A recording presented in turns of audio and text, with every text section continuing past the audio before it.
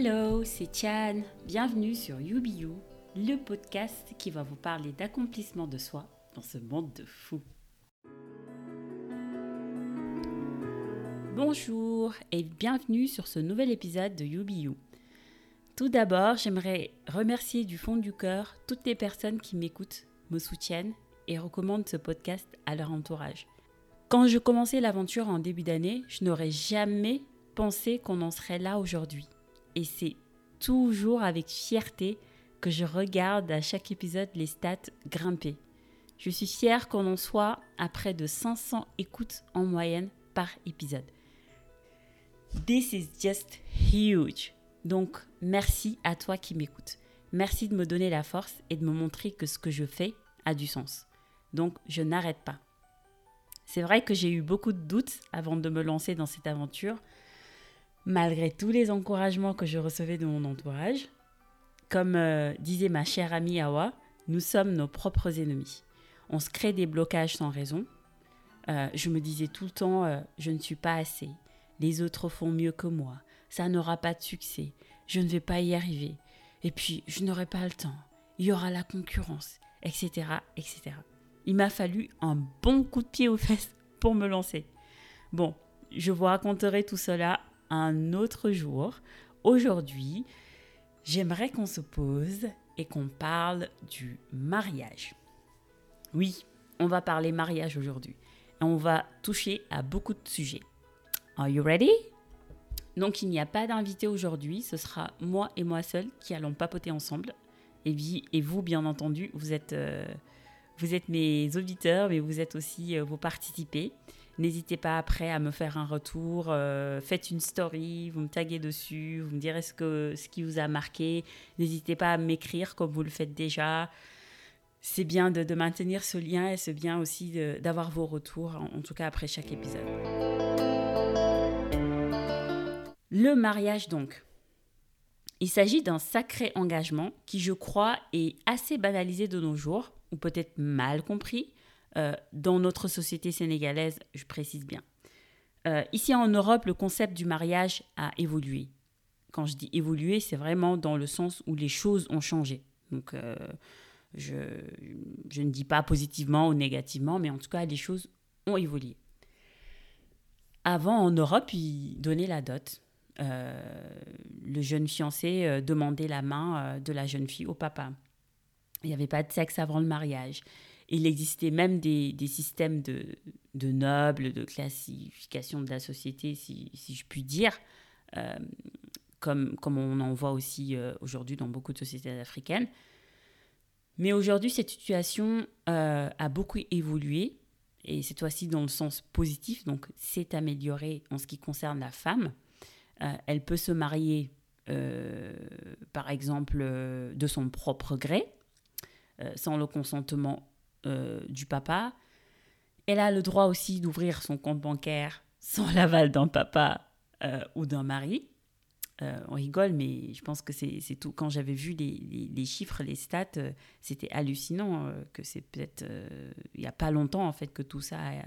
Par exemple, le droit d'ouvrir un compte bancaire sans l'aval de son père ou de son mari, c'est assez récent pour la femme.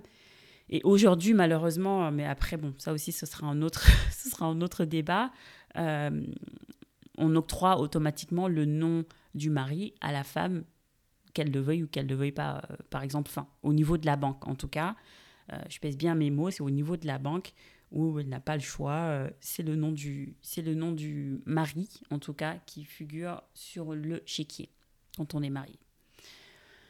En Europe, donc, la tendance que je vois, c'est que les couples se forment d'abord, ils achètent ensuite un bien immobilier ensemble, ils font ensuite des enfants, et après le mariage. Donc, le mariage vient vraiment en dernier. C'est vraiment le sens inverse qui se passe ici. Et je dis bien en général, d'accord ? Il est important de comprendre pourquoi et d'où viennent tous ces paramètres. D'abord, le divorce coûte cher, donc on veut s'assurer que c'est la bonne personne. Straight to the point, pas de gaspillage d'argent ici. La religion n'a plus trop de place et ne pèse plus trop, en tout cas dans les mœurs. It's a fact, surtout en France. Le sexe, bon, ici, c'est même les parents qui incitent les enfants plutôt, à avoir des rapports sexuels protégés quand ils sont majeurs. Donc, in fine, toutes les raisons qui faisaient que le mariage avait un poids ont disparu. On se marie de façon très intelligente. Il y a aussi le fisc qui est aussi un motif là pour protéger ces biens d'éventuels enfants qui pourraient grandir et par exemple se retourner contre l'un des parents. S'il n'y a que l'un des parents qui vit toujours et que l'autre est divorcé, l'enfant a le droit quand il grandit de demander, réclamer ses parts aux parents qui vivent toujours. Et ça peut être problématique. Donc pour éviter tout ça, les couples décident bien plus tard de se marier pour pouvoir se protéger dans ce sens-là. Donc on est plus dans le raisonnement. Partons maintenant en Afrique, plus précisément au Sénégal, le pays de la teranga. Je pense que si je commence à énumérer tous les problèmes et la complexité de la situation, c'est carrément un long métrage que je vais vous faire et pas un podcast. Tellement le mal, il est profond. Et ça, sur toutes les sphères de la société. Aujourd'hui, on assiste vraiment à des valeurs qui sont mélangées. On assiste vraiment à pas mal d'hypocrisie, pas mal de matérialisme, sans compter le statut social qui a vraiment un poids. Donc les motifs du mariage ici sont multiples. La religion est la base, donc on ne conçoit pas un couple qui s'unit sans mariage, même si c'est un mariage interreligieux. Donc je signale qu'ici, en tout cas, un musulman a le droit d'épouser une musulmane, et pas le contraire. Et je ne sais pas comment ça se passe dans la religion chrétienne, mais les chrétiens sont les bienvenus pour nous éclairer là-dessus, mais je pense qu'ils n'ont pas le droit, tout simplement, en tout cas devant l'Église, il faut que leur mari ou leur époux ou épouse soit béni selon la religion chrétienne. Donc, à confirmer. Donc, je ne veux pas m'avancer sur des choses qui ne sont pas du tout à ma connaissance. Enfin, voilà. Un autre motif, c'est le sexe. C'est assez problématique parce que complexe. Beaucoup de jeunes se cachent et font du sexe avant le mariage. Les moins chanceux restent les filles. Pourquoi je dis moins chanceux ? Parce que la virginité peut se vérifier, quoique il y en a maintenant qui trafiquent. Il y a le trafic de l'hymen qui existe. Parce que aussi, si les jeunes filles tombent enceintes et qu'elles se font avorter, elles risquent carrément la prison. Donc aujourd'hui, l'avortement est formellement interdit et puni par la loi sénégalaise. Et du coup, le jeune homme, lui, est moins exposé par tout cela. Voilà. Mais le sexe reste quand même un motif important pour se marier, pour éviter la débauche. Voilà aujourd'hui comment se présente la situation. Il y a aussi le motif social. Et quand je dis social, c'est plutôt le statut social, le statut de femme mariée. C'est un gros mythe, les amis, mais les filles mordent à l'appât. Elles rêvent presque toutes de se faire appeler Madame Telle. Donc on se rend compte que pour se faire respecter, que ça soit dans la sphère privée ou professionnelle, etc., si on n'est pas madame, on n'est pas considéré, on n'est pas respecté à sa juste valeur. Donc vraiment, j'ai eu des témoignages de personnes qui ont vécu ça, et moi aussi, ayant grandi, évolué dans cette société, j'ai pu être témoin de cela. Un autre motif de mariage, c'est la pauvreté.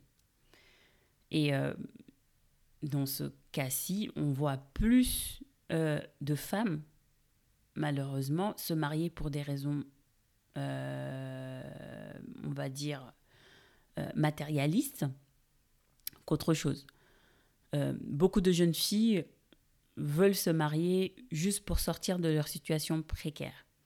Parfois, c'est les parents même qui les poussent dans ça pour pouvoir sortir de leur situation de pauvreté.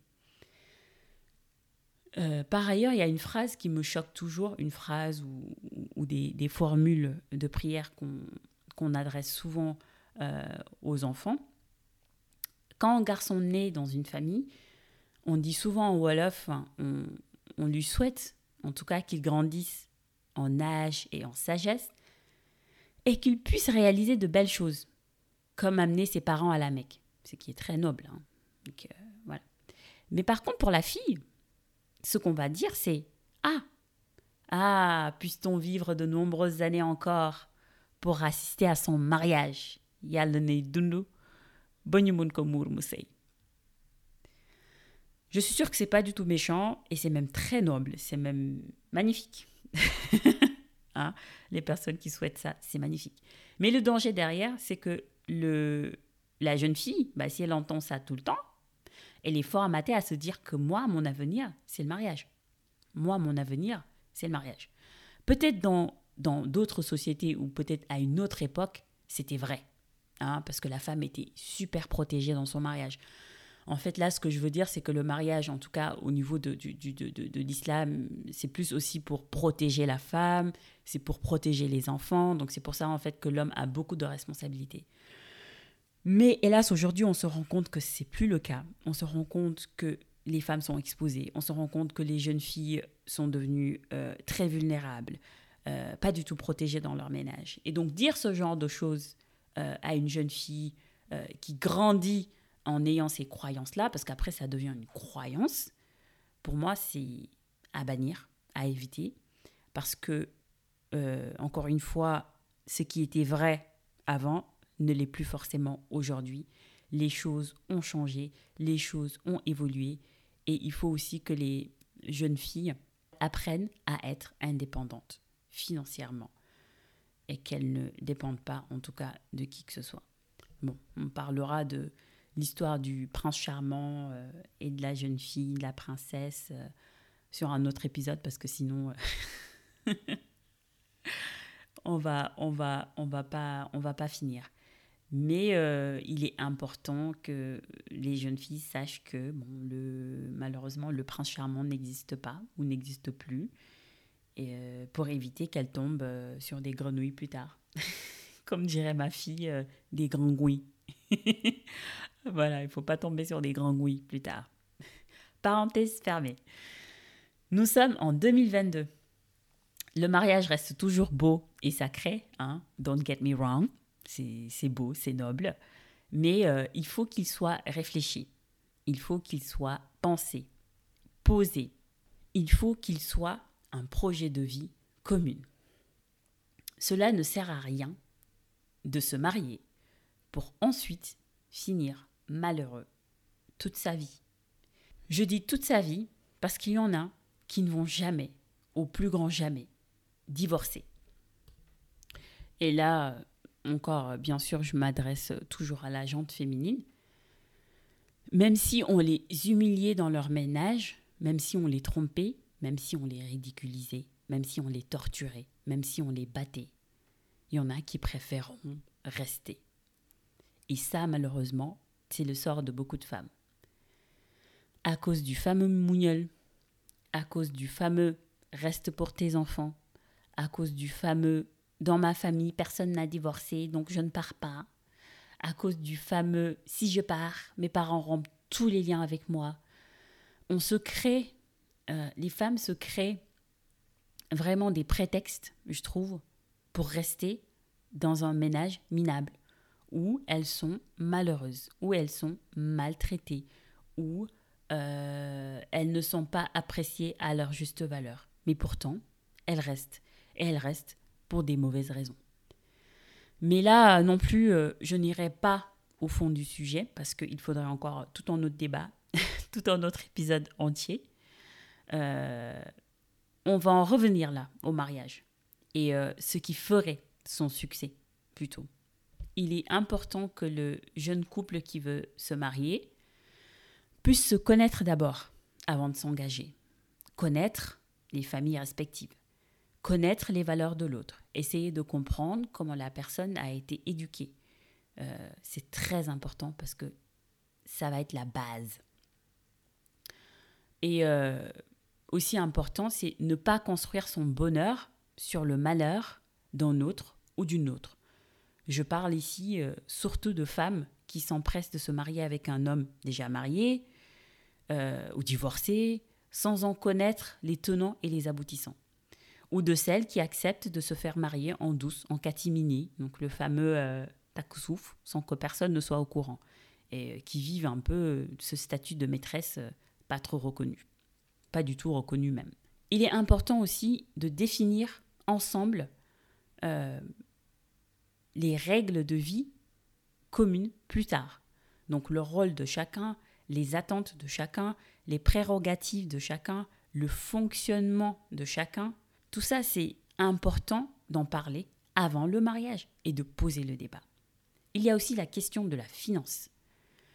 Si ça va être du 50-50, ou si ça va être le mec qui va tout prendre en charge, ou si ça va être la femme qui va tout prendre en charge, ou comment ça va être 75, 25 en fonction des revenus des personnes. Il faut que tout cela soit posé. Et là-dessus, les filles qui disent par exemple que la religion islamique impose à l'homme de tout prendre en charge, donc que l'homme se débrouille, je ne suis pas trop d'accord. J'aimerais juste qu'on se pose un peu et qu'on réfléchisse là. Parce que si tous les deux travaillent et qu'on aspire à ce que dans le ménage, que chacun puisse contribuer, apporter de sa personne pour un ménage réussi, il est important aussi qu'au niveau des finances, que chacun y mette un peu du sien. Et que de toute manière aujourd'hui, comme tous les deux travaillent en général, quand le couple travaille, et si on aspire à un certain niveau de vie, il faut que l'homme et la femme soient solidaires sur tous les plans. Donc il en va de soi que la femme aussi devrait participer, même si on a spécifié que c'est l'homme qui est quand même à la charge de toutes les dépenses. D'accord ? Mais cela va de soi si, bien entendu, si la femme travaille. Si elle ne travaille pas, c'est autre chose, parce que elle compensera, on va dire, en s'occupant de la maison, en tout cas, là, du coup, vraiment faire la majeure partie des tâches ménagères, s'occuper des enfants, etc., etc. Parce que l'homme, ou en tout cas le partenaire, sera occupé à travailler pour apporter, en tout cas, sa contribution financière dans le fonctionnement du ménage. Donc, il est important, en tout cas, de discuter de ça. Mais ce que je trouve égoïste, c'est que tous les deux travaillent, et que la femme se dise, bon, dans la religion, c'est permis que, en tout cas, c'est à l'homme de faire ça. Donc moi, voilà, je ne participe pas, je vais m'acheter mes sacs à main. Non, pour moi, c'est pas un projet de vie réfléchi. Parce que si vous voulez acheter des biens ensemble, si vous voulez contribuer, préparer l'avenir de vos enfants, leur faire créer des comptes d'épargne, etc., etc., il faut que ça soit un projet qui se fasse à deux. Et on parle de mariage, là. Ce n'est pas de la coloc. Voilà, c'est mon avis. Ensuite, il est important aussi que le couple parle de gestion et entretien de la maison. Ça fait remuer beaucoup de ménages. Et comme j'ai dit précédemment, voilà, si l'un des deux, je dis l'un des deux, parce que ça peut être la femme qui travaille, par exemple, et que ce soit l'homme qui soit à la maison. Donc, it's expected, il est vraiment attendu, là, messieurs, que le monsieur essayer de combler l'autre partie, qu'il puisse faire les tâches ménagères, cuisiner, s'occuper des enfants s'il y a des enfants, etc. Cela va de soi, parce que la femme sera occupée à travailler, et vice-versa. Après, ça n'empêche pas que, par exemple, la personne qui travaille vienne aussi apporter son aide à l'autre qui s'occupe des autres tâches. Tout comme l'autre personne qui ne travaille pas puisse aussi contribuer, aider d'une certaine manière ou d'une manière ou d'une autre en tout cas, aider aussi son conjoint dans ses tâches ou voilà. Donc il est important effectivement de discuter, de parler de ça avant le mariage. Une autre question, c'est la gestion de la belle famille. Ça aussi, il nous faudrait une saison entière de podcast. Un épisode ne suffirait pas. Les belles familles, it's a whole nother topic. Mais en Afrique, la belle famille fait partie intégrante du mariage. Donc, il faut en amont en discuter. Pourquoi ? Parce que quand on dit belle famille, il y a aussi charge financière, il y a charge mentale, il y a j'ai le mot en anglais, expectation, en fait. Il y a vraiment l'attente, voilà. Il y a l'attente de la belle famille par rapport à la belle fille, en général. Hein. Le gendre, on ne l'embête pas trop, mais c'est plutôt la jeune fille. Donc, il est important que le couple dise, bon, c'est comme ça que ça va être. Est-ce que, même si c'est la jeune fille qui fait des cadeaux de temps en temps, que l'homme aussi puisse dire, moi je suis d'accord, je ne suis pas d'accord, il y a ça, parce qu'il y a vraiment des dérives, des choses qu'on impose aux belles filles qui ne sont pas du tout logiques.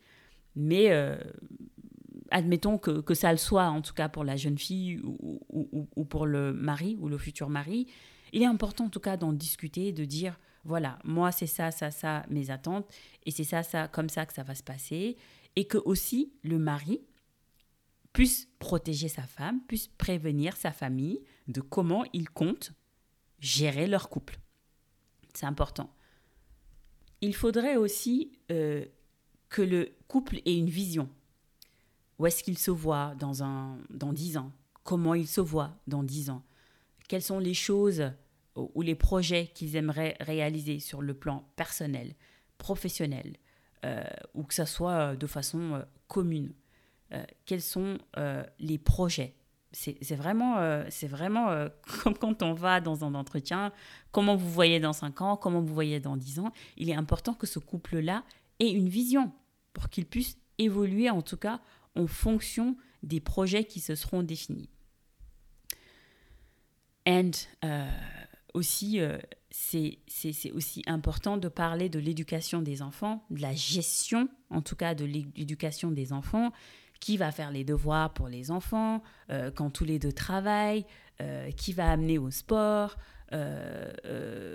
comment on compte éduquer l'enfant, dans quelles écoles on va les mettre, est-ce que ça va être l'école coranique d'abord, et si on vit à l'étranger, comment on s'organise pour qu'ils apprennent l'école coranique ou le catéchisme, hein, si on pratique une autre religion. C'est important de poser le débat, c'est important de dire comment on voit ces enfants dans le futur. Et comment plutôt on compte manager ce capital enfant plus tard. And last but not least, les biens. Les biens, le nerf de la guerre, l'argent. S'il y a des biens acquis avant le mariage, comment cela se passe ? Normalement, le bien acquis avant le mariage revient de droit à la personne qui l'aura, à qui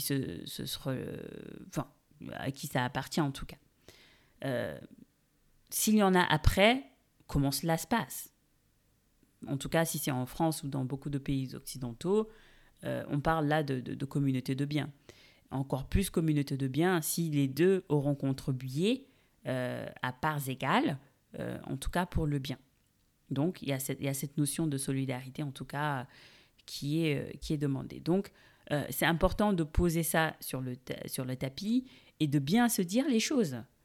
Je peux vous dire que de façon très personnelle, ça a vraiment du sens de poser ce débat-là. Ça a vraiment du sens d'en parler et de se protéger administrativement parlant. Parce que au début, on est aveuglé par l'amour, on se promet monts et merveilles, etc. Et on se rend compte, je ne dis pas que cet amour disparaît, mais avec les vicissitudes de la vie, et on ne sait pas, on ne souhaite pas se marier pour divorcer demain, mais on ne sait pas si jamais demain il y avait divorce, comment vous faites ? Donc il faut se parer à tout. Donc plus on minimise les risques,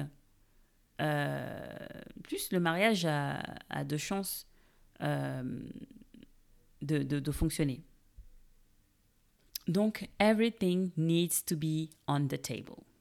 Le mariage, c'est un contrat. C'est un contrat civil. c'est un contrat religieux, c'est un contrat moral. Il s'agit d'un contrat en tout cas. Et les deux contractuels doivent se poser, discuter, débattre et signer selon comment eux, ils voient les choses d'abord. Mais ce qui se passe aujourd'hui, c'est que ces deux personnes qui, dans la précipitation, on les déclare mari et femme. D'habitude, dès qu'on en parle aux parents, on veut se marier tout de suite, il faut passer au mariage. C'est bien. Mais avant de décider même de parler de mariage, il faudra discuter de ces points-là pour éviter des problèmes plus tard. Et chez nous, en tout cas, les protagonistes, en général, même pour la célébration du mariage, ne sont pas présents. S'il s'agit, même si ce n'est pas obligatoire, en tout cas dans l'islam, que le couple soit présent, ce qui se passe, c'est carrément, pour moi, aberrant. La femme, elle est occupée chez la coiffeuse en train de se faire belle toute la journée. L'homme, il est occupé, je ne sais pas, en train de faire son enterrement de vie de jeune garçon ou de se préparer pour l'éventuelle nuit nuptiale, comme si leur vie en dépendait ou, enfin, je ne sais pas. De grâce, on ne va pas en combat. Et de grâce, il ne s'agit pas non plus, surtout pour la femme, de montrer au monde entier, de sortir tous les biens qu'on a, de montrer à quel point on est heureux. On n'est pas dans le... genre, je montre ce que j'ai, je montre mon bonheur, je montre de... on n'est pas dans la concurrence, ni voilà, dans l'éveil de jalousie, etc. Il faudrait qu'on... Bien entendu, c'est bien de fêter, de célébrer, de partager avec des gens qu'on aime, mais ça ne se résume pas qu'à un seul jour. Il s'agit plus d'un combat spirituel, un combat contre les vices, contre les ennemis, contre tout danger qui pourrait éventuellement nuire à l'union plus tard.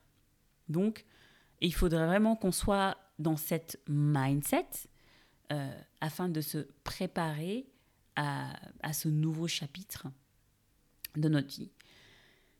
Et juste un petit clin d'œil pour les dames qui ne sont pas encore mariées. Vous n'êtes pas moins valeureuse. Le mariage ne vous définit pas. Encore une fois, n'acceptez pas que cela le soit. N'acceptez pas qu'on vous rabroue chaque jour. Alors, à quand le mariage ? Qu'est-ce qu'ils attendent les hommes finalement ? Je suis sûre que c'est toi qui les vires. Il faut limiter les gens. Il faut vraiment éduquer les gens à ce qu'ils se mêlent de ce qui les regarde, à ce qu'ils fassent des commentaires, qu'ils ne fassent pas du tout de commentaires en fait, tout simplement parce que on leur a pas demandé leur avis.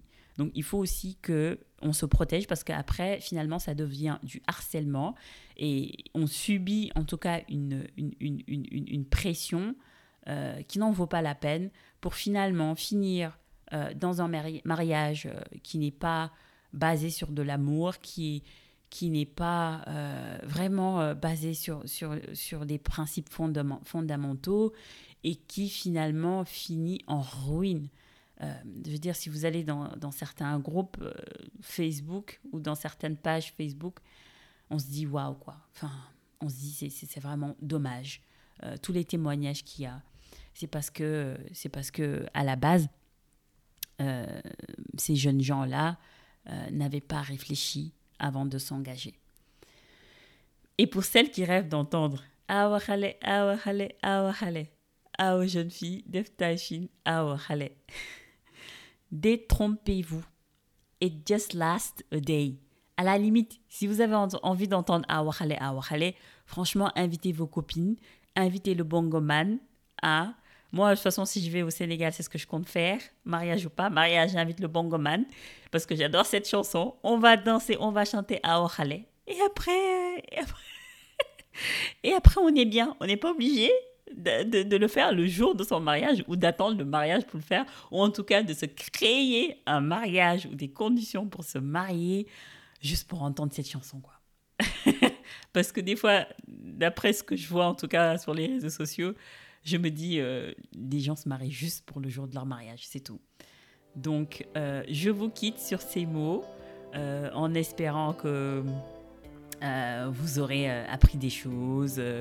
Voilà, donc n'hésitez pas en tout cas à me faire un retour, me taguer, m'écrire.